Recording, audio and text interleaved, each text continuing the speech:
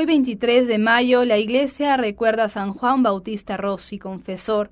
Nació en 1698 en un pueblecito cerca de Génova, Italia.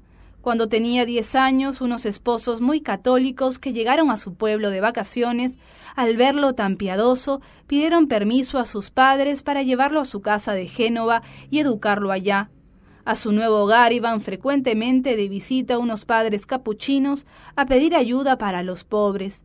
Los frailes quedaron sorprendidos de la calidad de Juan y lo recomendaron a un canónigo de Roma, el cual lo llevó a estudiar a la ciudad eterna. En el colegio romano hizo estudios con gran aplicación, ganándose la simpatía de sus profesores y compañeros.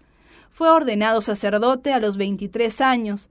Por las excesivas penitencias que hizo, su salud quedó gravemente dañada para el resto de su vida.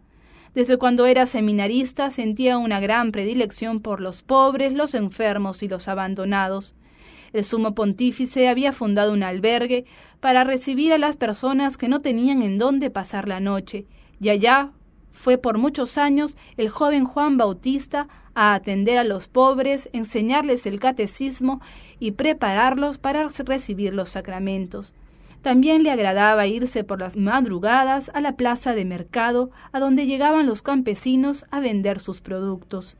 Allí enseñaban catecismo a los niños y a los mayores, preparándolos para hacer una buena confesión y recibir la primera comunión. Los primeros años de su sacerdocio casi no confesaba, pues le parecía que no era bueno aconsejando. Gracias a la invitación que le hiciera un obispo, descubrió que el ministerio de la confesión era lo que Dios quería para él. Al regresar a Roma le dijo a un amigo: «Antes yo me preguntaba cuál sería el camino para lograr llegar al cielo y salvar muchas almas, y he descubierto que la ayuda que yo puedo dar a los que quieren salvarse es confesarlos. Es increíble el gran bien que se puede hacer en la confesión». Se fue a ayudar a un sacerdote a un templo poco concurrido, donde se sentó en el confesionario.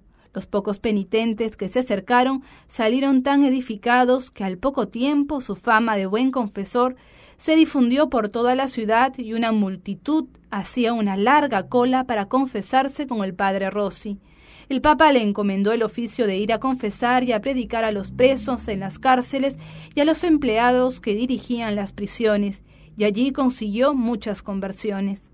De todas partes lo invitaban para que fuera a confesar enfermos, presos y personas que deseaban convertirse. Predicó misiones y obtuvo del cielo que muchas personas regresaran a la fe. En los hospitales los enfermos lo esperaban con ansiedad. Él se mantenía siempre humilde y listo a socorrer a todo el que fuera posible. El 23 de mayo del año 1764 sufrió un ataque al corazón y murió a los 66 años. 260 sacerdotes concelebraron la misa de sus funerales y una multitud de religiosos y de gente acompañó su cuerpo hasta la sepultura. León XIII lo canonizó el 8 de diciembre de 1881.